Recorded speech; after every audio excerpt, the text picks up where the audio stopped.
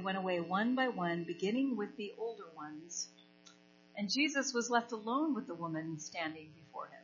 The same woman that was caught in adultery, Jesus is now left alone with this woman standing in front of him. Jesus stood up and said to her, "Woman, where are they? Has no one condemned you?" She said, "No one, Lord." And Jesus said, "Neither do I condemn you. Go from now on, sin no more." And Jesus spoke to them, saying, so there's still this crowd, okay? "I am the light of the world. Whoever follows me will not walk in darkness, but will have the light of life." So the Pharisees said to him, "You're bearing witness about yourself. Your testimony is not true." And Jesus answered, "Even if I do bear witness about myself, my testimony is true. For I know where I come from and where I am going. But you don't know where you are from or where you are going. You judge according to the flesh. I judge no one. You judge according to the flesh. I judge no one. Yet, even if I do judge, my judgment is true. For it's not I alone who judge, but I and the Father who sent me. In your law it's written that the testimony of two people is true. I am the one who bears witness about myself, and the Father who sent me bears witness about me." They said to him, therefore, "Where is your Father?" I just always think of Darth Vader. "I am your Father." "Where is your Father?" Jesus answered, "You know neither me nor my Father. If you knew me, you would know my Father also." These words he spoke in the treasury as he taught in the temple. Skip down to verse 29. "And he who sent me is with me. He has not left me alone, for I always do the things that are pleasing to him." What did he say? I always do the things that are pleasing to him. As he was saying these things, many believed in him. So Jesus said to the Jews who had believed in him, "If you abide in my word, you are truly my disciples. And you will know the truth, and the truth will set you free." They answered him, "We're the offspring of Abraham and have never been enslaved to anyone." Well, wait a minute. Did they not even know their own history? "How is it that you say you will become free?" Jesus answered them, "Truly, truly, I say to you, everyone who practices sin is a slave to sin. The slave does not remain in the house forever. The Son remains forever. So if the Son sets you free, what? You are free indeed." Thank you, Macy.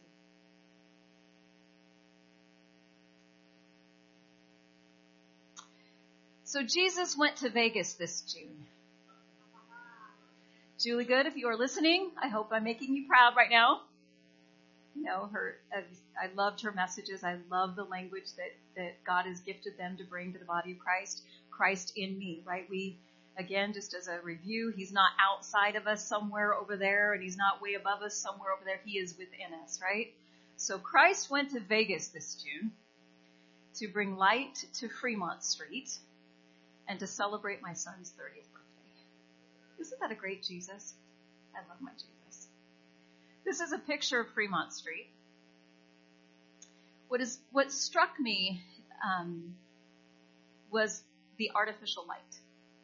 We just got through reading that Jesus is the light of the world. Vegas is filled with artificial light.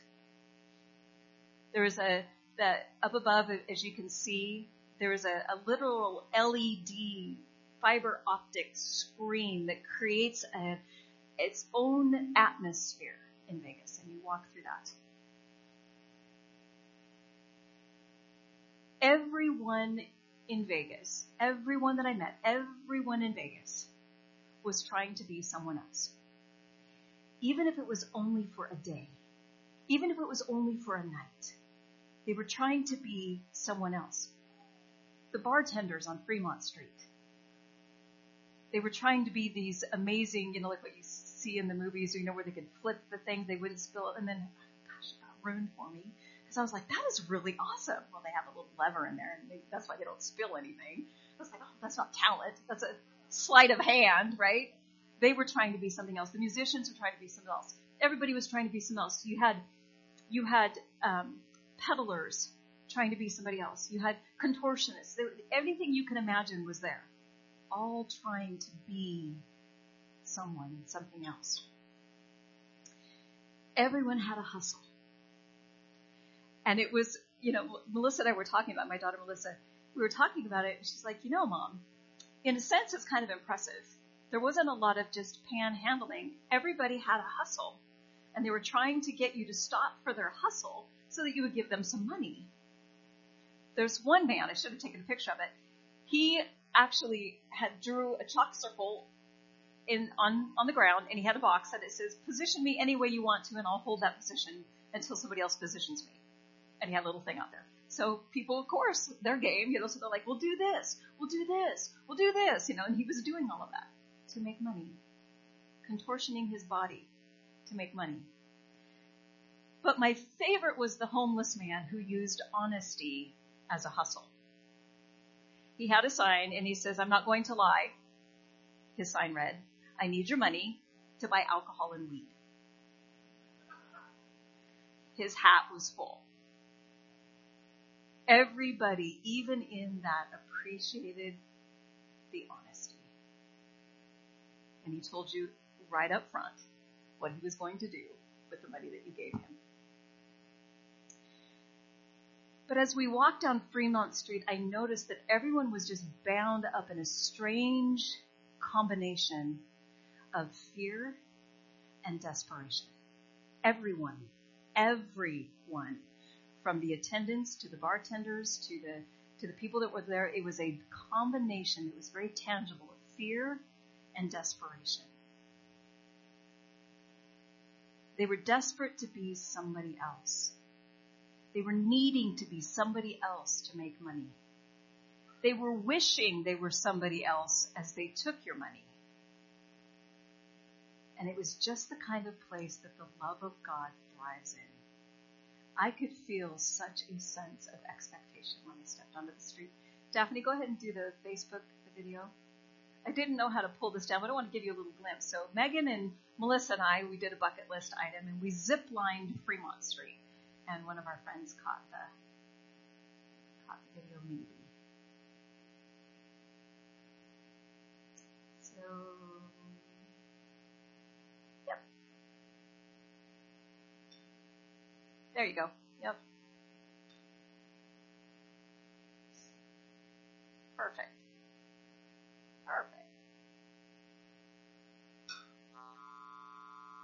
There you go. There we go. Megan's out ahead of all of us.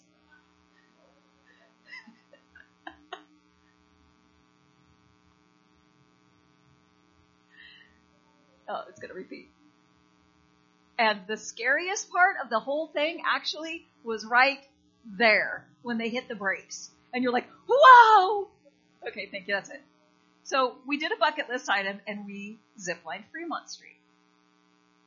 And it was amazing to be up above and looking down on what I just stepped into. Because you see, we're still covered under artificial light. And even when you're covered under artificial light and you still have perspective, it's not true light. Okay? So we get off of the zip line, and there is this woman. Everybody kind of just goes, and everybody's going to go discover whatever they're off and doing. So Melissa and I, she goes, I've never been to Fremont Street. I said, I've never been to Fremont Street. Let's take a walk.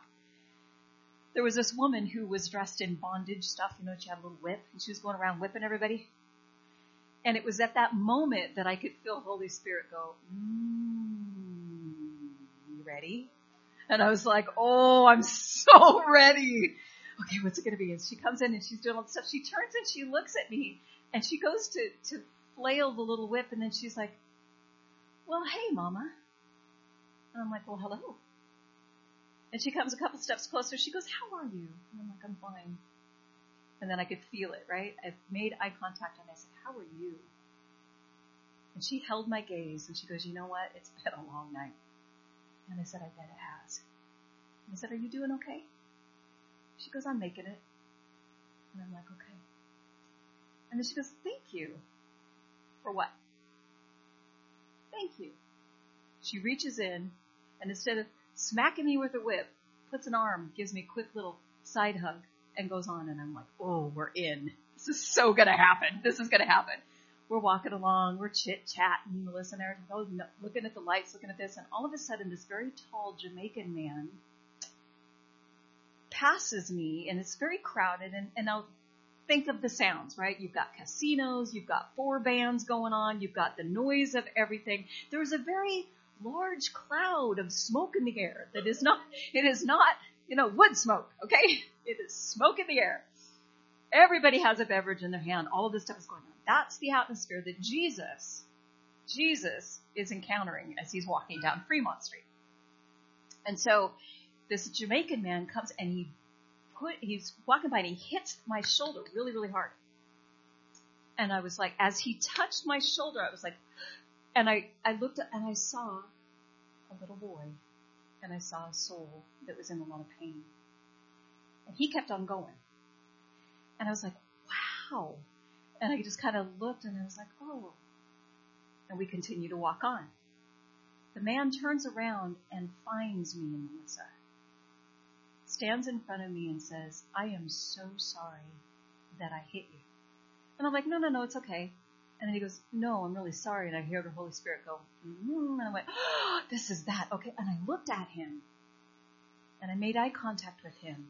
And I saw his soul, and I saw the little boy, and I saw the pain. And I looked at him intently, and I said, it's okay. And I put my hand out, and when I put my hand out on his arm and made contact with him, I said, I see you. I get it. And it's okay. And tear began to roll down his cheek. And he's like, thank you. And he walked on. And Melissa was like, oh my God, Mom, what's this? Did you just get hit on in Fremont Street? I'm like, no. But she goes, well, then what was all of that? I said, I just got to see his soul. Oh, you can't see someone's soul. And I'm like, yeah, you can. Well, what do you mean you can see a soul? And for the next 20 minutes, I got to have the most amazing conversation with my daughter about the spiritual nature of how we are made and how we are created and how God wants to encounter people and how if we have our eyes, Lord, we can see what Jesus sees because he doesn't look the way that we look. He doesn't make eye contact in the same way that we make eye contact because he judges not according to the flesh, but he judges according to the Spirit. And he will take you on one of the most amazing adventures if you will let him every single day of your life. And so we had been packing around a $20 bill. I had been packing around a $20 bill. It was a joint. No. It was a community $20 bill. Can't talk about Vegas and join in the same conversation. Okay. No. It was a community $20 bill because Megan and Melissa and I had sat, we had been sharing these nachos, and we've been watching this parade of people, the showgirls that would come, and we would try to entice you in to get pictures because that was, how they were making their money, and they were dressed in all kinds of costumes. Well, then you had the male and you had the female, versions of all of this, and we began to speak about the exploitation of women, and we had the most amazing conversation as women. And my daughter looks at me and she says, Mom, she goes, let's make a pact before this is over with. Let's find a pair of these showgirls that we know is the right, and let's give them that $20. I'm like, you got it. So the next days are spent, watching, looking, anticipating, waiting for the ones that God is going to say, this is it. Well, lo and behold, here we are, Fremont Street. We're walking along, and all of a sudden we come around the corner, and there they are. And I didn't even have to say a word. I looked at Melissa, and she looked at me. She nodded her head, and I nodded my head, and like, this is them. And we're so excited. I'm like, okay, God, because by now I am jacked. I'm like, this is going to be so awesome. I can't wait to see what God does. We come around the little bend there, and they're standing there. And they start the, hey, baby, would you like a picture? And I walk right up, and I'm like, stop. stop. He just kind of looked at me and said, oh, I said, this is beautiful. And they were beautiful. They had emerald green feathers. They were beautiful. I said, this is beautiful. But you know what is more beautiful? And one lady looks at me, she goes, what? I said, this. This is what is the most beautiful. And I said, you have a beauty that is God-given. You have a beauty. And on for the next, I don't know, maybe minute and a half, 2 minutes, God began to speak blessings to these two women, to the point where the one gal is standing there and she's holding herself and she's going like this. She goes, I don't know what this is. She goes, but I have chills. I have chills. The other woman has tears just rolling down her face. And I said, I don't know the pain that has brought you to this moment. But I want to tell you something. You are seen. You are loved. You are no scripture, no verse, no religion, the love of God speaking blessing. And all of a sudden, inside of my soul, I was like, you know what? If my baby was on Fremont Street, dressed in emerald green feathers, I would hope that one of God's children would encounter her and remind her of who she is. Well, then I went into complete mother mode. And any of you that have been mothered by me knows what that looks like. And so I was just like, I am coming in. And we embraced, and the woman was trembling. She goes, we just want to give you the picture. Well, we took the picture, but then we gave them the $20. And they're like, what? And the gal says, you know what? I feel like I can go on today. What did that mean? I have no idea what was going on in her heart. But she goes, I feel like I can go on. And so then Jesus continued on down Fremont Street. And it was just the most amazing, powerful encounter of the love of God. Because I am free, because he has set me free, I am free to love as he wants to love. And that is our inheritance. I told Megan and I told Melissa, I said, well, if I lived in Vegas, I would have a booth on Fremont Street. And it would be a soul care booth that says, let me tell you your hope. And I would camp there. That would be where I would live. The passage of scripture that we read begins with these Pharisees dragging a woman without the man and demanding judgment. You see, in Jewish law, it took two to condemn you. You had to have two witnesses. They just bring her. So already they're disobeying the true law, trying to say that no, we are abiding by the law. Hypocrisy at its greatest, and then asking the teacher to weigh in on this. I want to focus on the fact that Jesus wrote in the dust. As a rabbi, when he would come in, when a Jewish rabbi was teaching, he sat. Did you notice the number of times that Jesus sat? When he was going to make a ruling or declaration, they would always stand. In that passage of scripture, Jesus declared to her, go and sin no more, in a standing position. He declared to her these things, but when he was teaching or making a judgment, he sat. That is the compassion of our Savior. The powerful thing is to be written in the dust. In Jeremiah 17:13, Jeremiah says, O Lord, the hope of Israel, all who forsake thee shall be put to shame. Those who turn away from thee shall be written in the dust, for they have forsaken the Lord, the fountain of living water. To be written in the earth, written in the dust. What happens to anything that is written in dust? Is it permanent? What's that? It goes away. A wind could sweep it away. So to be written in the dust is to say you're not tangible. You're of no effect. You are temporary. You are fleeting. You are not substantial. Those who do not trust God, who depart from the Lord, who allow their heart to deceive them into not properly responding to the truth of God, their names are just going to blow away like something written in the dust. And Jesus, they knew that. These that brought this woman knew the Torah. They knew exactly what he was doing. And as he began, I believe, this isn't scripture, this is opinion, but I believe that as he made that, they referenced back to this verse in Jeremiah, and then they saw their own names being written in the dust. Because the opposite of being written in the dust is to be written in the Lamb's book of life, to be written for all eternity. That's why Jesus says, I will write your name forever in an ink that doesn't get to be blotted out, right? Forever our names are written. It's permanent. There's nothing temporary about the salvation that Jesus has accomplished for us. We are written in the Lamb's book of life.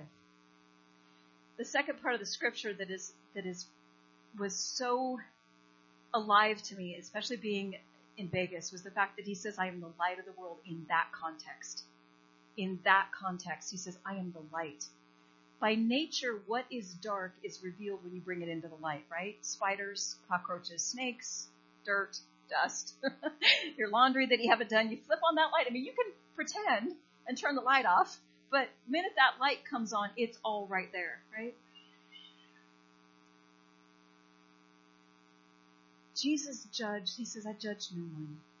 Do you realize that the Christ in you, the indwelling life of Christ, your job is not to run around and judge whether or not this is holy, unholy, right, wrong, bad, ugly, good, whatever. Your job is to walk the dusty streets of Fremont or Fino, the Clearwater Corridor. Your job is to show up to the life of Christ that is in you and allow him to love. That is your job. God will judge.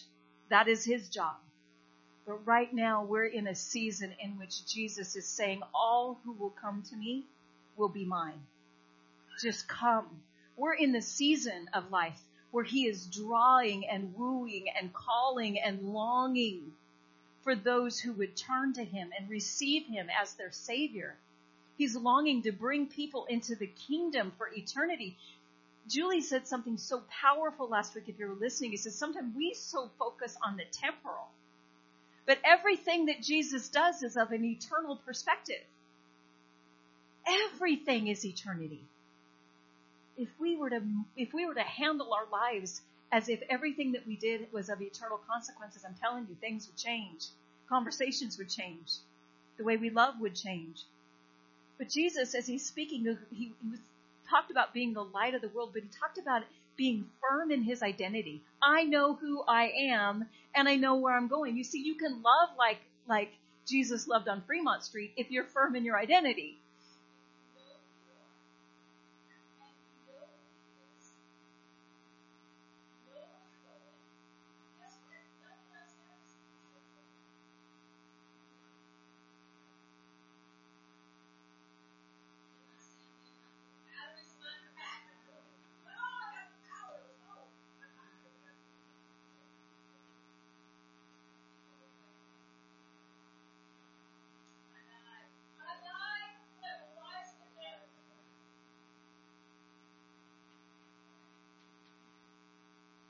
Number 3, check. Okay.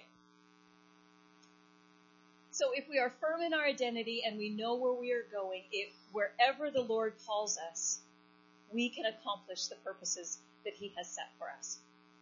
So that is really key. Do you know who you are? And do you know where you're going? Not telling everybody else, Kelly, you know where you're going, right? Do you know? Do you know where you're going? He was also secure in his love of and by the Father. Do you know that you are loved this morning? How can you give the love that the world is so desperately in need of if you do not understand it for yourself?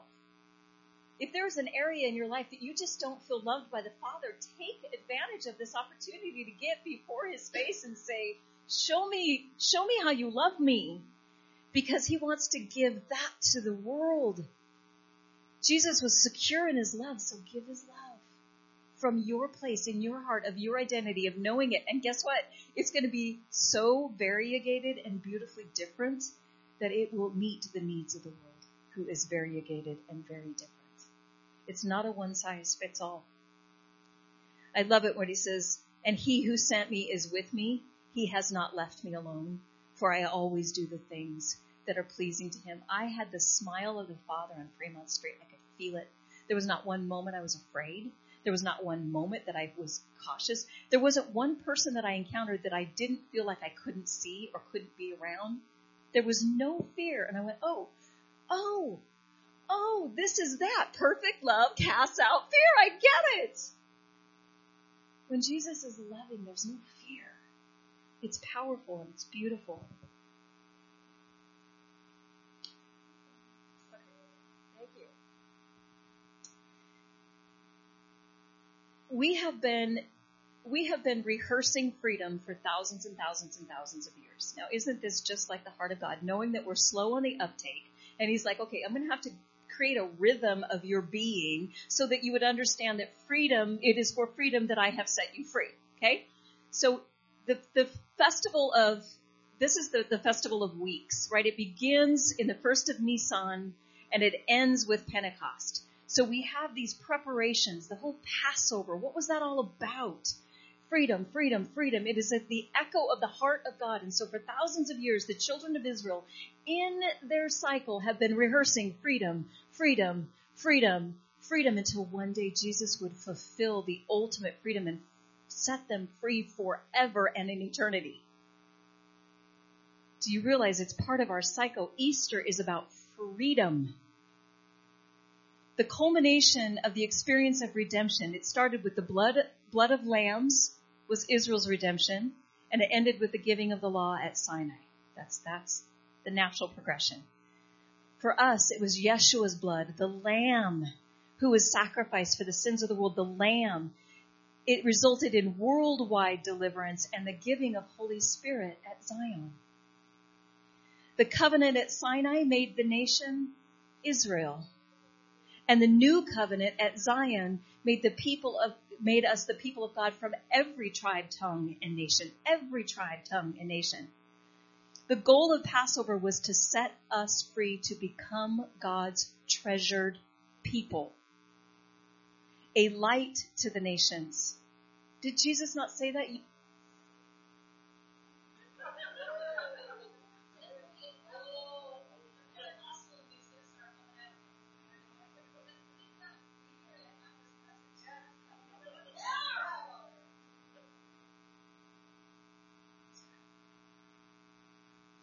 What am I doing now? Wait. Oh, here we go. Okay. Come hell or high water, we're going to have freedom. This is so funny. This is so funny. He thinks he's so sneaky, and he's so not sneaky. All right. So we're going to talk about the blood of Jesus that set us free, Satan, from your nastiness. The goal of Passover was to set us free to become God's treasured people, a light to the nations, ambassadors for heaven's voice. Now, isn't that interesting?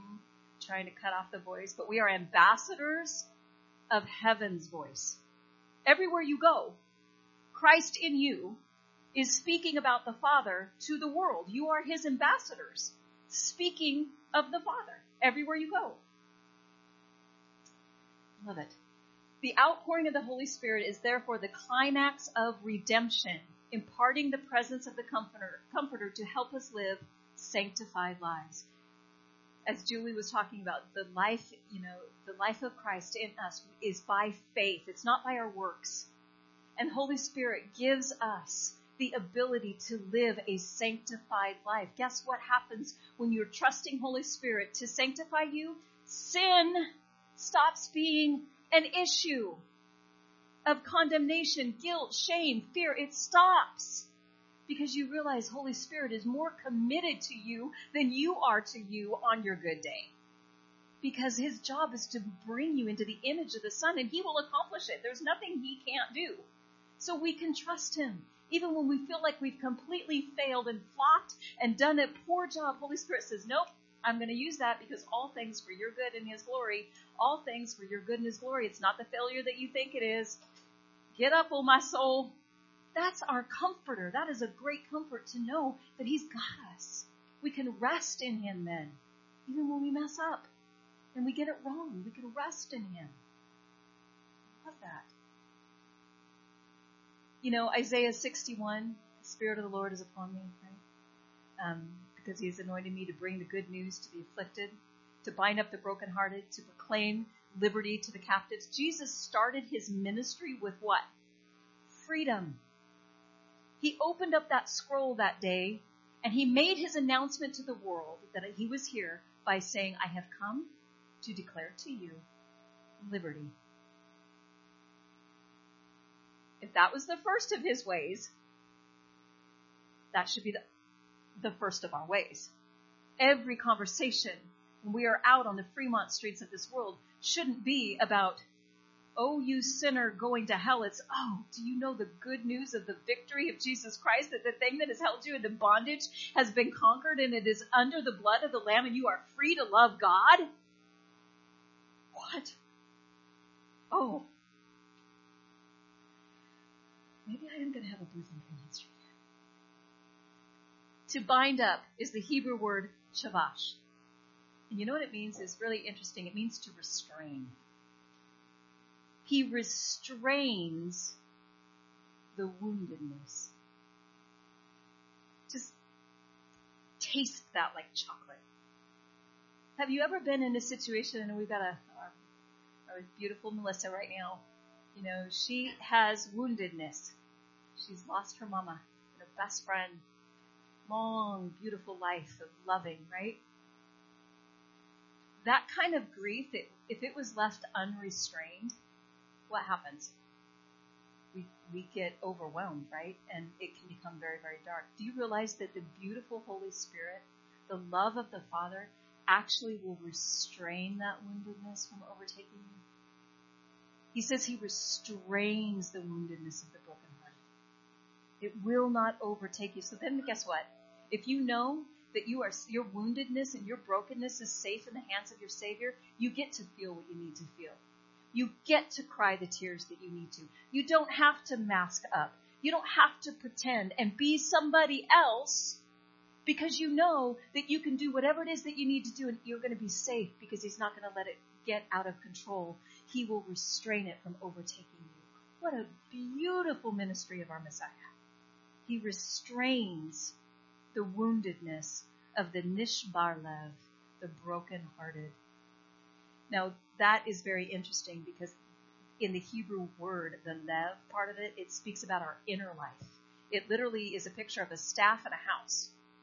So it talks about he restrains the wounded and the brokenness of our inner poverty, our mind, our will, our emotions. Jesus gets into the middle of our mental messes and our pain and our depression and our anxiety and our worthlessness feelings and our over-the-top pride moments and our we-know-it-all moments. And he gets into the middle of that. And he says, let me heal that and bring that to me. Let me bring you liberty. Let me bring you freedom from that captivity.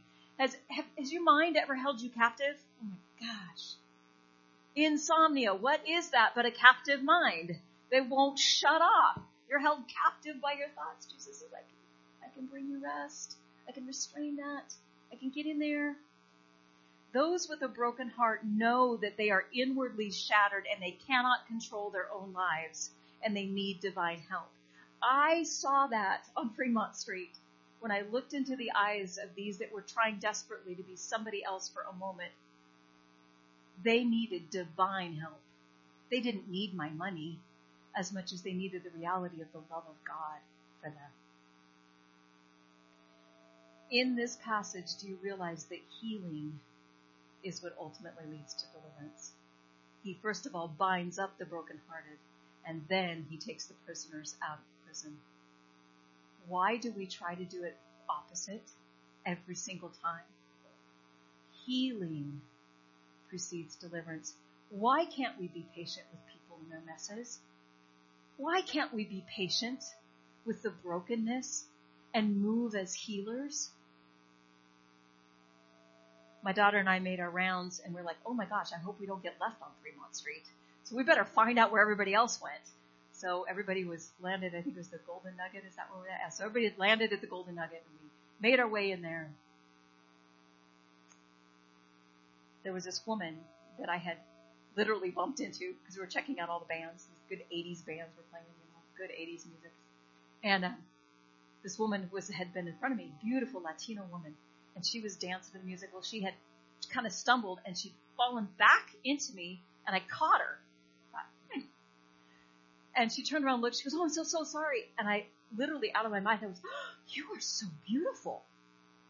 And for the next 30 seconds came, oh, no, I'm not. I'm this, I'm that, I'm blah, I'm blah, I'm blah. And I said, stop, woman. I said, you're beautiful. Don't say that about yourself. And then all of the Bible studies that we've been doing lately, all that material of I'll be there, but I'll be wearing sweatpants came rolling out of my lips. And she got a fire hydrant of who she is as a woman. And don't talk that way. And pretty soon the tears are streaming up. She goes, you know what? Okay. And I am all right. And I am here. And I'm okay. And I'm like, yes. Well, as we walked into the Golden Nugget, guess who was walking out? And we ran into each other again. She goes, it's you. And I said, oh my, it's you. But this time, I watched my daughter for the next 10 minutes speak an amazing blessing over this woman of how beautiful she was, because we got to hear her story, of course, as it comes rolling out, right? We get to hear the story. And my daughter blessed her. And then come to find out, guess what? She has a daughter the same age as I do. And guess what? Her relationship with her daughter was broken, and she was grieving that. So God used my daughter to mend the heart of this woman who in Vegas, we're in Vegas. And we're standing in the doorway of the Golden Nugget on a hot summer night, weekend, Vegas, and not one person interrupted, walked through. It was as if God just put this great big bubble, because there was a divine conversation that was happening that needed to happen. The lady looks at me, she goes, well, what is it that you do? My daughter laughed. And I said, well, and I tried to explain.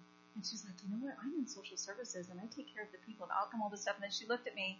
She goes, what is your name? And we both just looked at each other for a minute because we were almost afraid of the answer. And I said, Christina. She starts weeping. She goes, my name is Christina. At that point, my daughter throws her hands up and says, I'm out. She's like, I don't know what has just happened, but I am out. We ended up taking a picture with her as well. Healing leads to deliverance. Relationship. Liberty is a word picture that denotes the swift, straight flight of the swallow, freedom of movement from constriction, bondage. Jubilee, liberty is jubilee, where your inheritance is restored. The year of Jubilee, where everything gets given back. Do you realize we walk in that? Do you guys have an inheritance that has been devoured? Do you have locusts that have been eaten away at the promises that God has said, this belongs to you? Promises made to you about your children or your grandchildren or your family? Do you realize I have come to proclaim the year of the favor of the Lord, his Jubilee? We walk in Jubilee. Your inheritance is to be restored. You know what kind of a message that is to people who feel like everything in their life has been devoured? And you can say to them, oh, your Jubilee has come. The year of the favor of the Lord is upon you. This is good news. Good news. So freedom, right? Freedom from what? The idea of liberty, of freedom, has taken on a life of its own in our modern world, right? Okay, it's all about our freedoms. And it can be easy to lose track of the context of freedom. So freedom from what? For what? The founding fathers of the United States had a particular oppressor in mind when they cried liberty, right? English rule. More specifically, the U.S. founders, freedom meant government on the consent of the governed rather than the authority of kings, right? So it was very much a government. Yet in this struggle for independence from Britain, the founders were not afraid to speak of liberty in grandiose terms. No, let's remember our history. We hold these truths. Can anybody repeat? That all men, that they are endowed by their Creator, certain inalienable rights, that among these are life, liberty, and we started as a nation with liberty being a core component of who we are. One nation where under God. The cry for freedom can produce both peaceful elections and it can produce mob violence. Isn't that interesting? What began with national freedom from foreign rule can quickly devolve into a cry of freedom against our own chosen government when it turns out that we don't like something. And we have seen that manifested over the years. The cry for freedom unchecked soon pines for individual liberty from any outside authority, however human or divine. Right? What is interesting is that in 1992, Supreme Court Justice Anthony Kennedy wrote in Planned Parenthood versus Casey, 92, he says this: "At the heart of liberty is the right to define one's own concept of existence, of meaning, of the universe, and of the mystery of human life." Oh, that's scary. If it's up to me to define my own existence, I'm in trouble. I need divine help. Paul writes in Galatians 5, "For freedom Christ has set us free. Stand firm, therefore, and do not submit again to the yoke of slavery." So the tendency to submit ourselves back into slavery is going to be very real if we don't pay attention. Who has Romans 8:1? We've been...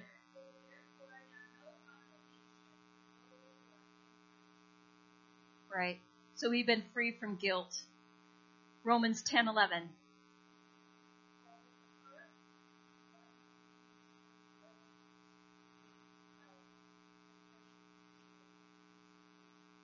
Yeah.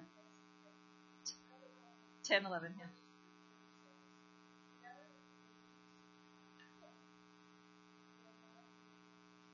Right. There is no shame. So what have we been freed from?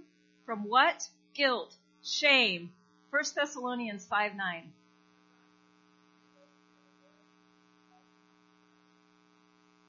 We've been freed from wrath.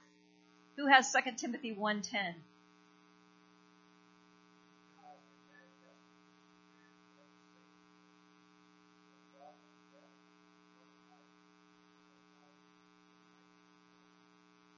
We have no fear of death. He has abolished it. We've been freed from the fear of death.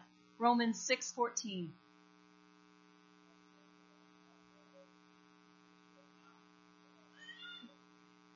You have been freed from the bondage of sin.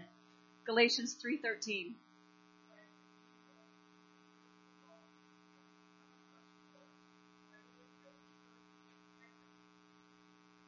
You have been freed from the curse of the law.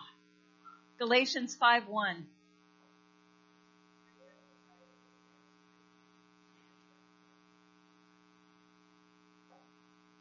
Amen. That legalism. You're free from legalism. Colossians 1:13.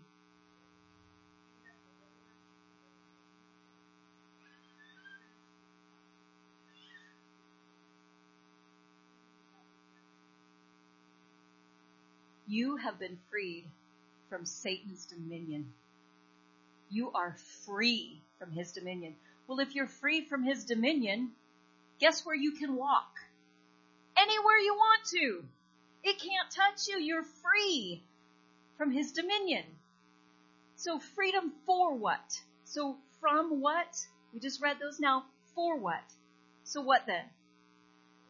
Paul in Galatians 5:5.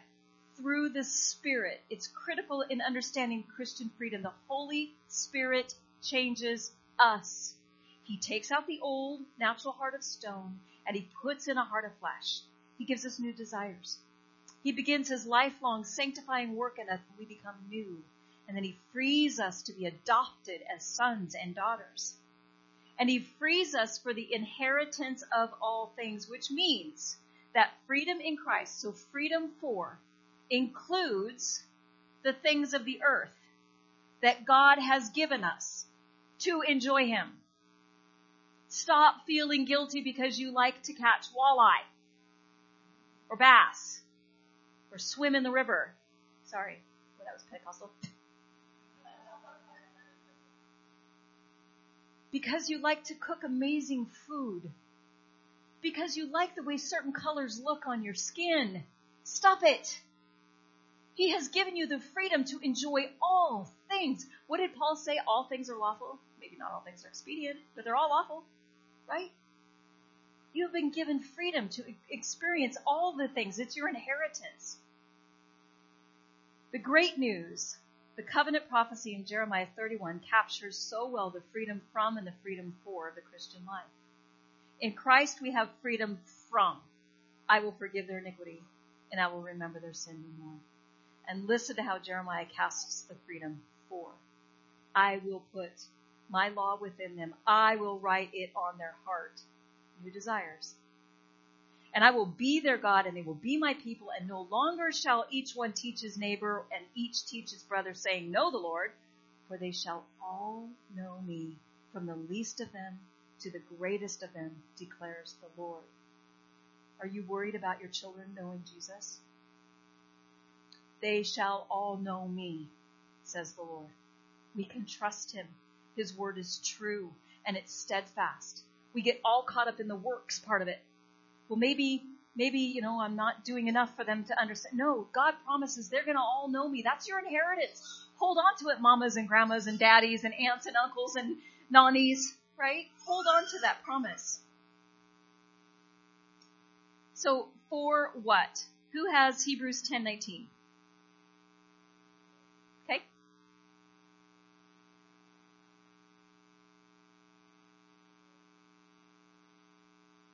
We can approach God. So for what have we been freed? So that we can approach God. Galatians 4:7.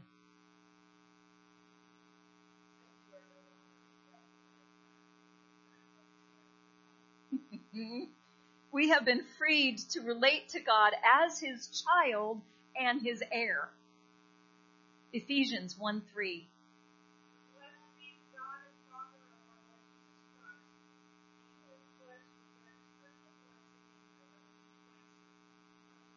We are free to partake and to enjoy every spiritual blessing. Not just one or two, you get them all. Don't you love that? Don't you just love that? You get them all. You don't have to pick and choose. They're all yours. Philippians 4:6.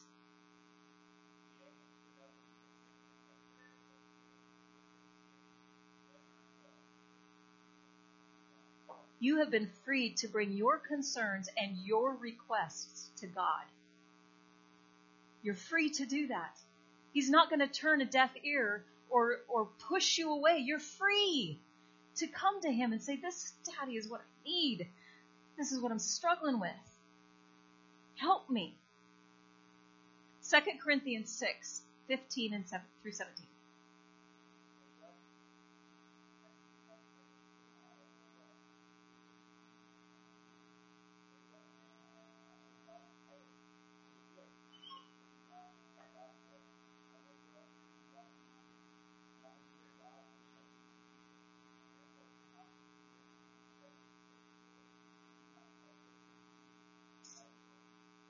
We are free to walk with God throughout this life.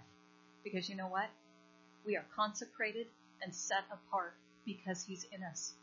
We are little set apart ones walking along in this world, and that in and of itself makes us unique and strange and causes people to go, hey, Mama, how would she have known my mama heart? Except that God has a mama heart. And she felt safe to come close. You see? Consecrated, set apart. Ephesians 2:10.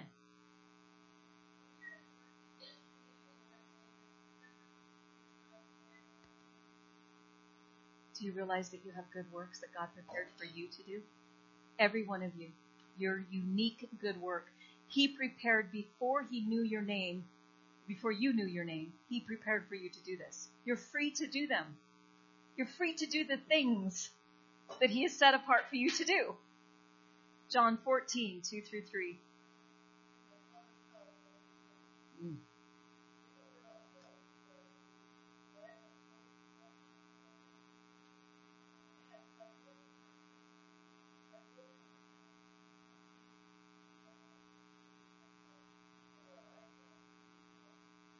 We are free to enter heaven, beloved. We are free to enter the room that has been prepared for us. Free. And my favorite, 1 John 4:7, Beloved, let us love one another, for love is from God, and everyone who loves is born of God and knows of God. Christian freedom is for enjoying what we were made for and who we were made for. God in Christ. Christian freedom is for enjoying what we were made for and who we were made for. God in Jesus Christ. Justification by faith frees us to love others. It frees us from the burden of earning our standing with God. It frees us from being fixated on our status and our deeds.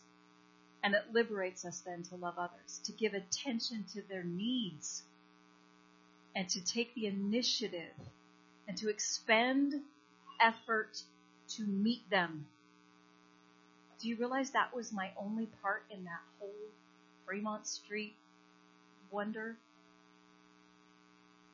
Christina, would you just show up? Would you walk down Fremont Street? Would you expend the effort to meet the ones I want to love on? Would you do that for me? Says the Lord. And he says that of all of us. Will we expend the effort in the grocery store to not hold our head down, push our cart at fast breakneck speed and get the heck out of there? Would we expend the effort to make the contact with those he wants to love? That's our part. And he does the rest. We are free to love. No one is off limits to the love of God. There is no fear in love, but perfect love casts out fear. Vulnerability, by the way, this is going to be a message for another time, but vulnerability is the antidote to shame. If you're taking notes, I want you to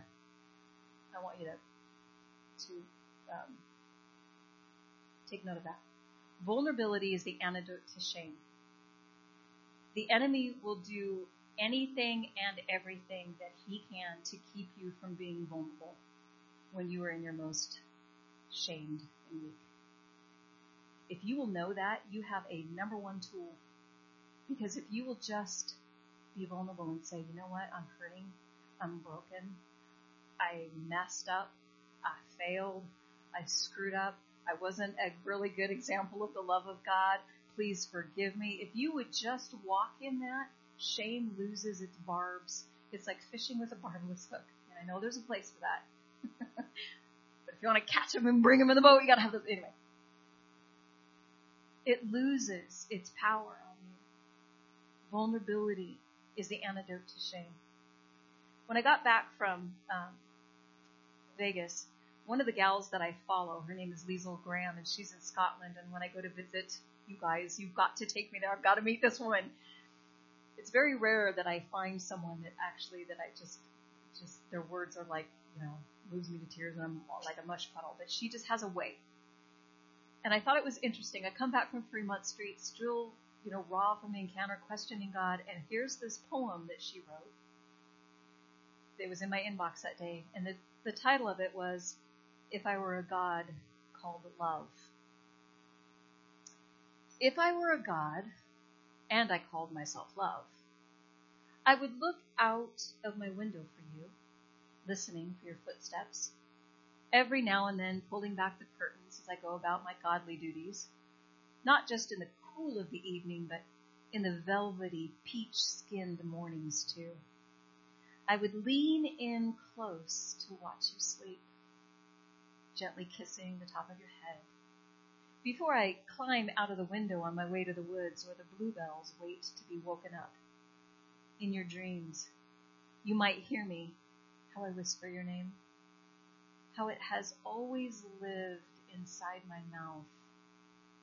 If you sit very still, you might remember the sound of my voice calling you back, calling you to something new. How I said with my God voice that sounds like a mother, see, you look just like me. See the way that your hips flare and the round of your breasts and the richness of your belly, these ripe things. All the things that I love are made to look like me. When you look in the mirror, you will see me. When you look at a stranger, any stranger, you will see my face. Isn't that wonderful? My wrinkled God arms would stretch from east to west. The soft skin of my underarms would flap with joy whenever you come to visit. Whenever you knock on my holy door, standing there with all of your fear and regret, holding guilt in your small hands. Why? do this, I would say. There you are. Please, put that down. Leave it outside. There's no place for it here. I have missed you so much. Come inside, out of the cold with me. Come and sit down by the fire with me. Do you mind me knitting? Mind the cat? And how is your heart? Pass me a cup and let's have some tea. I read that and my heart just burned inside of me. Just burned.